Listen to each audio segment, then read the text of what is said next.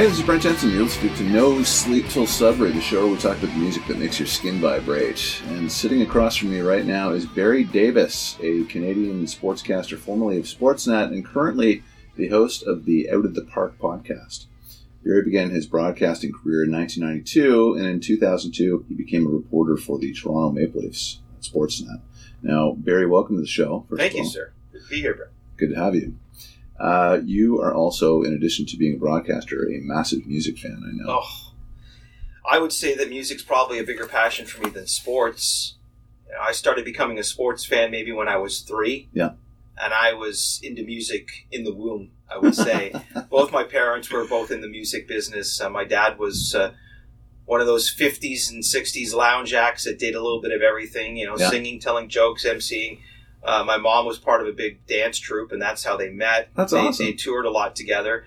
So music was in my DNA. Yeah. And, I still can recall some of the first songs I ever heard in my life, and I can still envision little 45 spinning around on the record player as a real infant. So, yeah, music has always been there for me.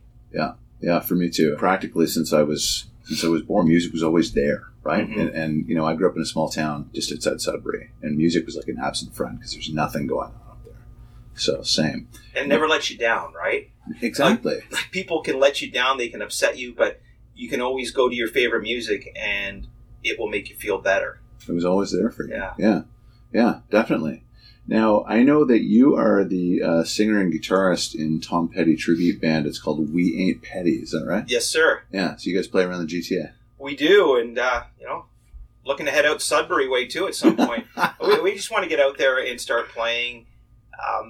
We started this probably about 2 years ago. Yeah. We had it going, and I was in a band through my teen years, and then around the age of 21, I had to get a real job, which really wasn't a real job because I ended up working, in radio and TV. Yeah. But I needed to have a job where I knew I was going to get a paycheck every 2 weeks, and performing music it went to being a side thing, and then it became a no thing, and then, you get married and you had a kid, and other than playing guitar for my son and getting him involved in music, I really didn't have time to perform. Yeah. And then something happens when you get into your mid to late 40s and you start having midlife crisis and you start to think about what I want to do, and I watched the Tom Petty documentary on Netflix, and I was always a huge, huge Tom Petty fan.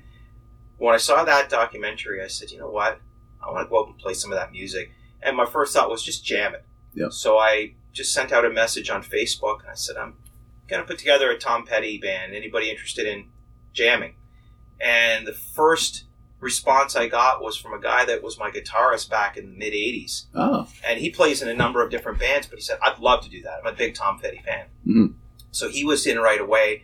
And then I had a couple of other people respond, but it's so hard to get 5 adults together on a consistent basis to rehearse. Yeah. So my guitarist has been with me from the beginning, and we went through a number of different people, but now we've settled on a 5-piece band. The drummer I have now was actually my son's drum teacher when he was a kid, and he's now my co-host and producer of my podcast. So he's a big part of what I'm doing right now. Yeah. And then I got the bass player through him, and then the keyboard player through a mutual friend, and off we went. And here we are 2 years later, and we're just loving it. 2 years later. Yeah. That's great. I played in a couple bands myself, and I know how hard it is, even to get together, once every 3 weeks to organize that, right? The nice thing is once you've got everything down, you don't have to rehearse as often. Yeah, true. And we're now in a little phase because our bass player's wife just had a baby, so he's had to take a bit of time away. Mm-hmm. And now we're getting back into gigging at the end of November, so hey, we haven't rehearsed in about a month. Let's get together and have a couple of rehearsals. Yeah. But other than that, we can just do it periodically. But yeah, at the beginning when you're trying to get 40, 50 songs down, oh man, it's hard to get everybody together in the same room. For sure. So what kind of tunes do you do from the Petty catalog? We do pretty much everything. I mean, I've seen a lot of tribute bands out there that will play some of the hits, but then they're only playing stuff for the hardcore fans, and I'll go to shows and I'm like, I don't know any of these songs. Yeah. So we wanted to make sure that we gave the fringe fans reason to come out and see, because there are enough hit songs from Tom Petty that you'll go, oh, I didn't know that was Tom Petty. Oh, I didn't know that was Tom Petty. For sure. So we make sure that every hit song that he has is something that we do. Good. And then we, if we're playing a show where we have 3 sets, we'll fill the first 2 sets with all the biggest hits. And then the third set, we'll, throw in still some more hits because he has so many. But that's when we'll throw in a few of the album tracks as well. I like that. Yeah, and we try to keep it so that the album tracks we do are things that get people moving. Because by the third set, people have had a lot to drink. They want to get up and they want to dance. They want to have some fun. So that's where we, if we're going to throw in an obscure track, we're going to make sure it's something that they can get up and dance to and have some fun to. Yeah, that's great. Yeah. So when's your next gig? November 30th, we have a show at a place called The Duke, which is in downtown Toronto on Queen and Leslie. Oh, so you play downtown too? Yeah, most of our shows are in the downtown area. We've played a few times on the Danforth. There's a place in Etobicoke we've played a few times. Brampton, Mississauga, all over that area. And then in the summertime, all the festivals come out. So we did a bunch of those this past summer. A lot of the food truck shows. Awesome. That's great, man. I have to check you guys out. November 30th, mark it down. November 30th. Put that in your calendar, listeners. Yes. Tom Petty. We ain't petty. We just look that way. That's right. Yeah, it was one of those things where we tried to come up with a name, and everybody usually goes with the name of an album. Yeah. And every time I thought of it, oh, that's been taken. And it was right around that time that Tom Petty's management was suing somebody for taking part of his song and making it one of theirs. Oh, really? And I forget what the song was. He was just, this pop artist. And I knew it didn't come from Tom himself. Right. Because I remember making a joke, well, Tom isn't that petty. And then I went, oh, yeah, and then I came up with We Ain't Petty because it's, a double meaning, right? Yeah. Meaning that, that's not who, we're not Tom Petty. We can't be. Nobody can be Tom Petty. But we're going to try to be, the best we can be. Perfect. That's great. All right, man, let's get into your tunes here. You got some good ones. So the first one is from Rubber Soul by the Beatles. It's In My Life. Could have been any song on that album, really. That is, to me, the Beatles album of all Beatles albums. I mean, the Beatles have always been number one for me growing up. To me, the Rubber Soul Revolver was really where that band went from being, a pop band to becoming an experimental psychedelic band. The songwriting on those 2 albums was phenomenal. But In My Life always resonated for me. I mean, I've got it tattooed on my arm. Oh, wow, there it is. Right? That's John Lennon's lyrics always got me. His voice always got me. But for me, In My Life, the story of that song, the simple melody of that song, and everything they were able to do in studio, even Ringo's drum sound is really spectacular in that song. But I could just put the headphones on and melt to that song. Yeah, yeah. There's so many of those, though, in the Beatles catalog, right? Yeah. So many. Yeah, that's a great one. Segue, John Lennon, Beautiful Boy. This is great. This is for Sean Lennon. Yeah, and to me, one of my favorite lyric quotes from John Lennon of all time is, "Life is what happens when you're busy making other plans." And that's a lyric from that song. And it's a song that, most of us didn't hear for the first time until after he passed away. Mm-hmm. And you listen to that entire album, at least the songs that John wrote on Double Fantasy, because, of course, that album was half of Yoko's stuff as well. Yeah. But the songs that John wrote on that final album, and really it wasn't his final album because he was in the studio making the album that would become Milk and Honey. But when he was making that album, there was a lot of reflecting. It was a lot of, starting over. It was a lot of looking at his life and saying, I was a badass kid. I was a terrible father. I was a bad husband. I did a lot of bad things, but I'm 40 now, and now I'm ready to be a devoted husband, a great father. We're starting over.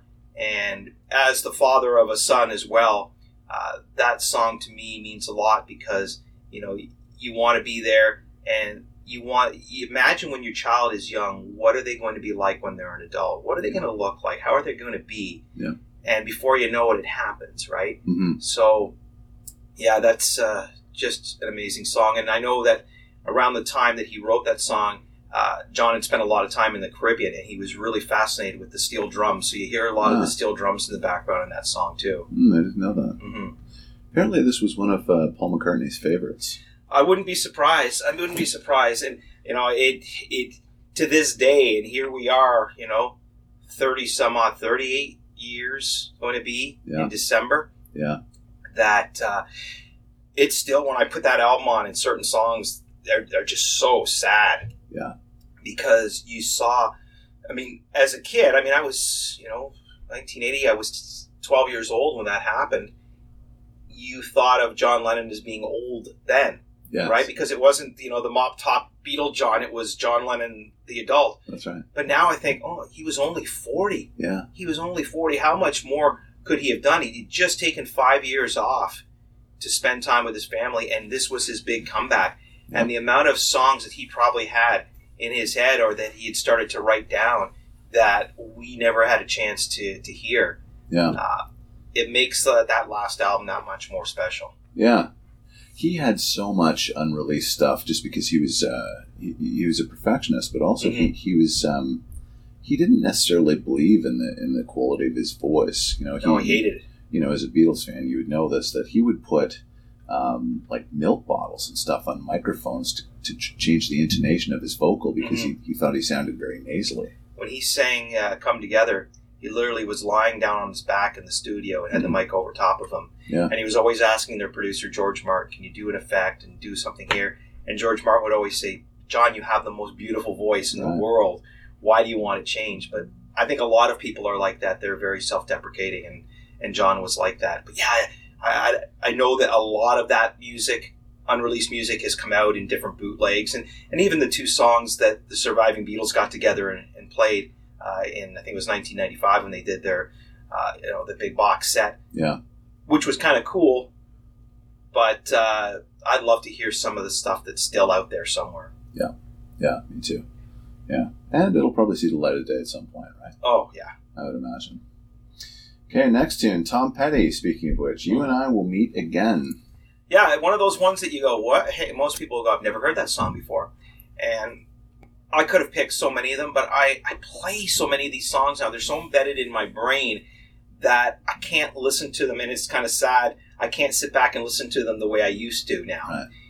We don't play this particular song now. It's a song I want to add, but it's something, again, that would be one of those third set songs. Mm-hmm. And this was a song that I always thought was kind of a cool song, and if you have the album Into the Great Wide Open, it's on there. It's very much a Jeff Lynne type of project, and you can tell by the sounds on it. A lot of, layered guitars and 12-string on there.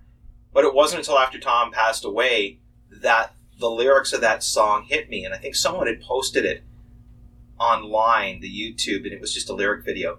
And when I listened to the lyrics, you and I will meet again, it was, when we least expect it. I always thought of Tom after he died, and I wrote a blog about this on my website about how Tom Petty was the great friend I'd ever met. Yeah. Because even though I've never met the man, I feel like I know him because of his music and because of all the interviews and everything I've read about him. And it's one of those things where if there's something after this crazy world, maybe I'll have that chance, and you'll meet him. And I just found that to just be a very prophetic lyric of his that really works now, and it kind of gives me as you said, the chills when I hear that song. Mm-hmm. Isn't that interesting that, you don't know Tom Petty, but you kind of feel like you know him through his music. It's crazy, isn't it? And interviews. Yeah. And a lot of people, it's funny that you say that, Barry, because a lot of people have been on the show and they feel the same way. I was talking to a woman. She told me that she cried when Tom Petty died because she felt like she lost a friend. Yeah. And she'd never met him before. She was just a fan. But I think he was that kind of guy that put himself out there, and what you saw and heard was what you really got. Mm-hmm. He was just a very earnest, honest individual. And Tom was still alive when we started doing this tribute. So, this was a guy that I've spent a lot of time trying to sound like and learning everything about the way he moved on stage, the way he, in certain intonations, and the way he sang lyrics, how he played his guitar, all these things. And in fact, I was in my basement with my Rickenbacker playing a Tom Petty song and doing the voice when my phone lit up. And it was a text from one of my friends just saying, did you hear Tom Petty just died? No way. And that was a real surreal moment because, as I am, channeling my inner Tom Petty at that moment, Right. Wow. You get the message. Yeah, it was very, very bizarre to see that. What was that happen. like? How did you feel when you read that? It just creeped me out for starters. I mean, I just stopped what I was doing and I thought there's no way this is BS, right? Yeah. I mean, we just saw him in concert in Toronto about a month or so ago. He's doing his tour. This couldn't really be happening, right? Right. So it really took some time to sink in. But like I said, just to know what I was doing at the time of finding out. That's incredible. Yeah. Wow. Okay, next up here you've got Van Halen and Dreams. I'll ask you before you get into this, are you a Roth guy or a Hagar guy? It all depends. Okay. Because growing up, I was a Roth guy because Hagar wasn't in the band. Yeah. I love Van Halen right from the beginning. I love how raw they were. I love that Ted Templeman would put them in the studio and say, just play, boys. We're not going to have a click track. We're not going to have a lot of overdubs. Just play. Yeah. And they came out at a time when a lot of people were saying rock and roll is done, right? Disco is in and it's all the rage and rock is not. They came out and said, screw that. We're going to start rocking. So I really love that. And when I heard David Lee Roth was leaving the band, I thought, oh, well, good luck. They're never going to. And I was very skeptical. I remember listening. I remember I was in high school and I was sitting in front of the radio. I remember them saying, we're going to play the brand new Van Halen song at 6 o'clock. Yeah. And I remember sitting down the radio. I'm like, okay, let's hear what this sounds like. And the very beginning of Why Can't This Be Love starts. Yeah. And it doesn't start in a typical Van Halen fashion. And you're listening to it and going, what in the world is this? Yeah. But eventually, Sammy got me. And I realized that Sammy brought to the band something that David didn't bring, and that was good singing. Right. Sammy was a terrific, terrific singer. David was a terrific frontman. Yes. So there was, to me, it became two different bands. There was always the fight. Or you're a Sammy guy, you're a Dave guy. And for me, it was like, I like both Van Halens. Just like I like both AC/DCs. Mm-hmm. Different bands. But for me, the 5150 album, maybe it's because of the age I was at when it came out. I was in my mid-teens. And to hear the passion in Sammy's voice in the song Dreams, Eddie's keyboard playing, the acoustic guitar in there, it was a totally different sound for Van Halen. But to this day, if I was to put on one Van Halen song, that would probably be the one I'd put on to listen to. Really? Yeah. Roth era considered as well. Yeah, if it was a Roth song, it would probably be Little Guitars. Oh, really? Yeah. So I like that. That's probably my favorite Van Halen song with David Lee Roth. Why is that? It's a good question. Sorry, I didn't mean to put you on the spot. Yeah, no, I mean, a lot of it could be just when it came out, the Diver Down album was a different one because it had so many cover songs on it. Yeah. And that was one of the few originals that they had on it. And I always liked the guitar playing in it that Eddie had. And it was just a catchy chorus between that one and Dance the Night Away from their second album. And maybe I was the kind of guy that went for the hooks, right? I just like the hooks in the songs. Yeah. And I think both of those songs had really, really neat hooks in them. Yeah. Not a lot of records. 5 with, 6 with Roth, but so many.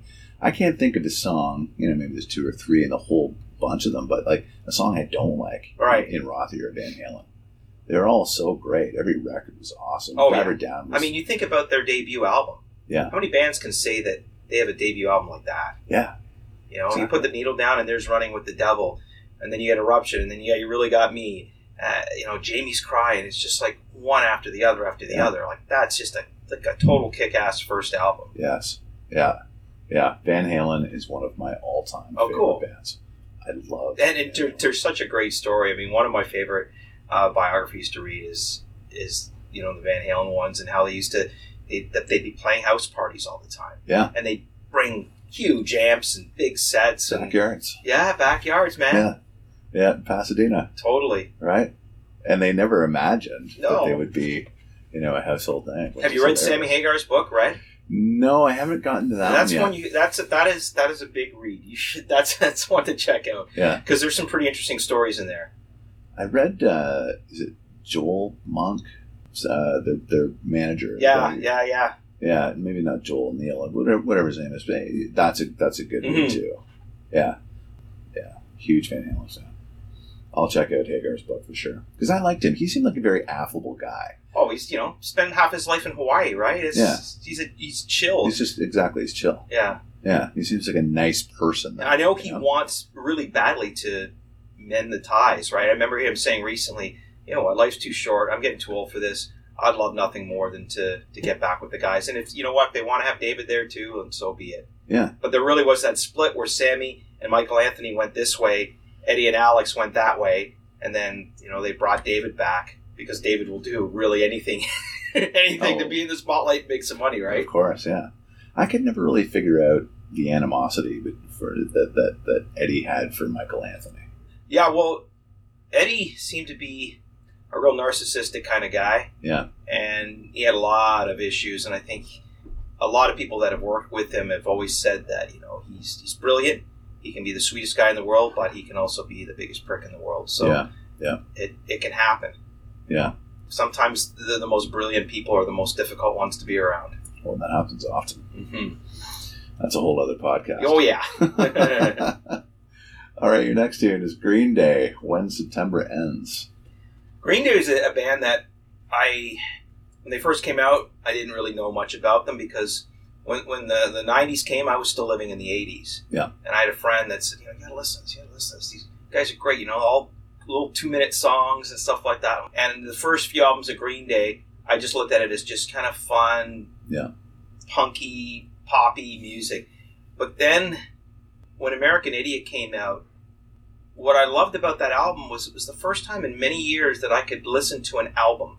Because by the time the 2000s rolled along, and we're seeing it today, it's not about albums anymore. It's about singles. Right. A band writes a single, they record it, they put it out on iTunes, and then once they've got 12 of those, then they'll say, okay, here's our album. Mm-hmm. Whereas back in the 60s and 70s, bands went into the studio and made an album. It had a beginning, it had an end, it had side one, it had side two. Yes.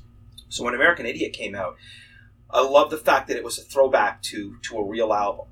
And again, this was one of those ones where I could have picked a number of different songs, but I think that the story behind When September Ends and, him talking about the relationship with his father and what he wished he had, and, his father's gone now. And I had the same thing. I was 20 when I lost my dad. So, I always look back and say, what kind of relationship could I have? What could I have done differently? And, if he had kept living and how our lives would have been different. So, I'm big into the reflecting songs, and especially the ones that involve family. Yeah, yeah.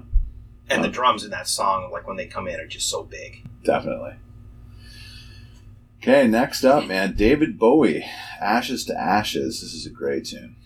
David Bowie, we share the same birthday, so I always felt him as a kindred spirit of mine. And speaking of tattoos, there's the line from Ashes to Ashes. I'm happy. Hope you're happy too. So for the listeners, that's on Barry's calf. Yeah. So wow. It's the with Aladdin Sane Lightning Bolt. Yeah. Well, which isn't a tremendous album as well. I'm going to tell you something. I would have never guessed watching on Sportsnet. I would have never guessed that you'd have. Well, when you get the suits and everything, right? You block it all in, right? So that's the one thing you never really get to know the real person behind that's what so you true, see. Isn't it? Yeah. So I always felt that kind of connection. I shared the birthday with Bowie and Elvis. I wasn't okay with Elvis, but Bowie for some reason. And again, I think it connects with my love of John Lennon and the Beatles because you can totally see that influence. In fact, they worked together in the Young Americans album, and John produced it. And of course, Fame, John was all over that. Yeah. But I think other than hearing some David Bowie on the radio as a kid, it wasn't until Scary Monsters came out. I believe it was 1980. And again, I was 12, and that was when music, I was going out to Sam the Record Man, buying like records every week. Yes. And that song came out, and at the time I had no idea what it was about, right? I didn't know what the lyrics were about. I was just a kid. But I just loved the sound of the song, the really weird sounding guitars in the background. And his voice was just so cool because you got the different sides of Bowie's voice. You got the low, deep baritone, but then you got the higher voice. Yeah. And it just had everything. And then as time went on and I started reading the lyrics to the song and I got to know about David's story and realized that song is all about, having been strung out for so many years. Yeah. I mean, this was a guy that for an entire year, his diet consisted of milk and red peppers. That's right. all he had. Yeah. Other than the drugs, of course. Yeah. And, kind of ties back to Major Tom and, to that story of Space Oddity. So that song to me is one that I always love listening to. If it comes on the radio, boom, I'll crank it up and listen to it again. Yeah. But to me, one of the more underrated albums of David Bowie, because it was again in a transition phase for him, and he went through so many transition phases. And that's the neat thing about Bowie. And the same with the Beatles is that you can take songs on certain albums and another album, like, how could this be the same band? Yeah. And Bowie's done so many different things. And then even his last album, Black Star, which was so jazzy and so out there that it's like, where is he going? He even did the bass and drum kind of, heavy beat stuff that became so big in the 90s and became relevant again with a young crowd with the I'm Afraid of Americans. So that's right. I always tell somebody, if they're like, well, I don't know if I like David Bowie. I said, well, you know what? Listen to it all, because I'm sure somewhere in there you'll find something that you'll like, because he does every style of music. He really does. Mm-hmm. I was saying to somebody the other day that David Bowie was a genius because he knew what we wanted before we knew that we wanted it, right? So if you look at his career as a Bowie fan, I'm a huge Bowie fan too. And he started as a folkie. Totally. Right? And went through Even glam. before that, it was totally like I was talking about my dad being the lounge act. I mean, some of the stuff he did before he was signed was like, who is this guy? He tried to be all fancy on stage and stuff. And sax player. Yeah, not a bad sax player either. Yeah, Davy Jones in the, can't remember, Davy Jones in the lower fifth or something like that, whatever it was. But yeah, he has been everything. It just, he even knew the right time to move into the pop sound, because the Let's Dance album was the perfect timing for that. And he ends up working with Nile Rodgers, who really gave him a great sound. And it also was the beginning of one of the greatest guitarists out there in Stevie Ray Vaughan, who made his debut. In fact, Stevie was supposed to go out on tour with David, and by that time Dave's trying to get all straight. Stevie Ray Vaughan's so strung out, he said, I can't take you on tour with me. Yeah. Stevie ends up having a pretty good solo career before his untimely death. But yeah, I just loved everything that David did. And even at times when people said, that's it for him, he'd come back and there he was, dying of cancer and writing his opus, really. And that was his goodbye to his fans, I believe. Yeah. Oh, yeah. And that's the thing, you listen to those songs, and I mean, you can dig as deep as you want, but you don't really have to go, he's saying, I'm leaving, I'm going. Yeah. Yeah.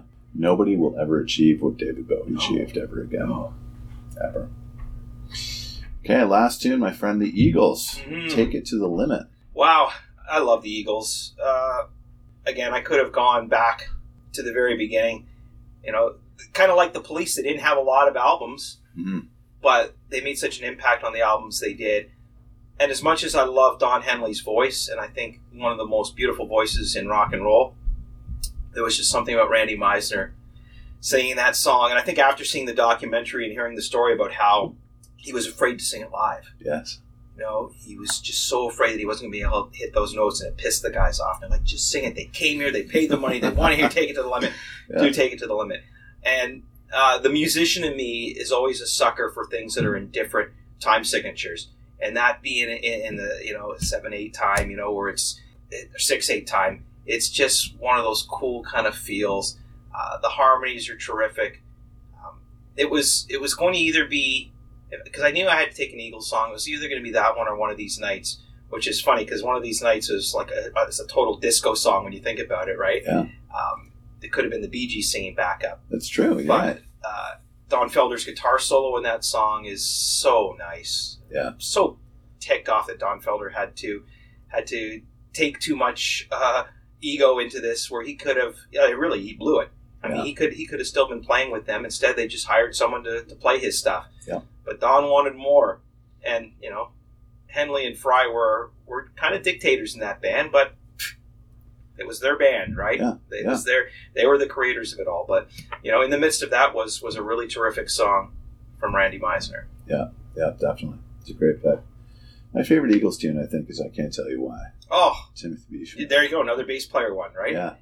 And that was cool because Timothy, he was just in the band, joins the band just in time for them to break up, really, as they're putting the long run together. Yeah. And he just brought this little song, and Glenn Frey heard it. He goes, you know what? You've got your hit, son. You've got your first hit. And cool? Again, you talk about the guitar playing. Don Felder's guitar playing is so beautiful. Yeah. Very jazzy sounding guitar. Yeah, you're right. But yeah, that was another one. I could have gone with Old 55 as well. Yeah. You know, just something like that. That's one of those ones that, again, wasn't one of their bigger hits, but it could have been. It was just such a great song. Yeah, see, I like those. I like the deeper cuts. Mm-hmm. I'm a deeper cut guy. Yeah, no, this has been a great chat. This is a great list, man. I appreciate you coming in today. Thank you very much. Oh, my pleasure. It's been a lot of fun. Yeah, you're welcome to come back anytime. Barry Davis, check out his podcast, Out of the Park, and his tribute band, Tom Petty, We Ain't Petty. Love it. Thanks, man.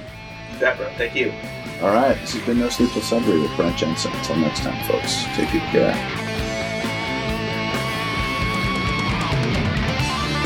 Brent Jensen is the best-selling author of No Sleep Till Sudbury, Leftover People, and All My Favorite People Are Broken. All titles available in stores and on Amazon worldwide.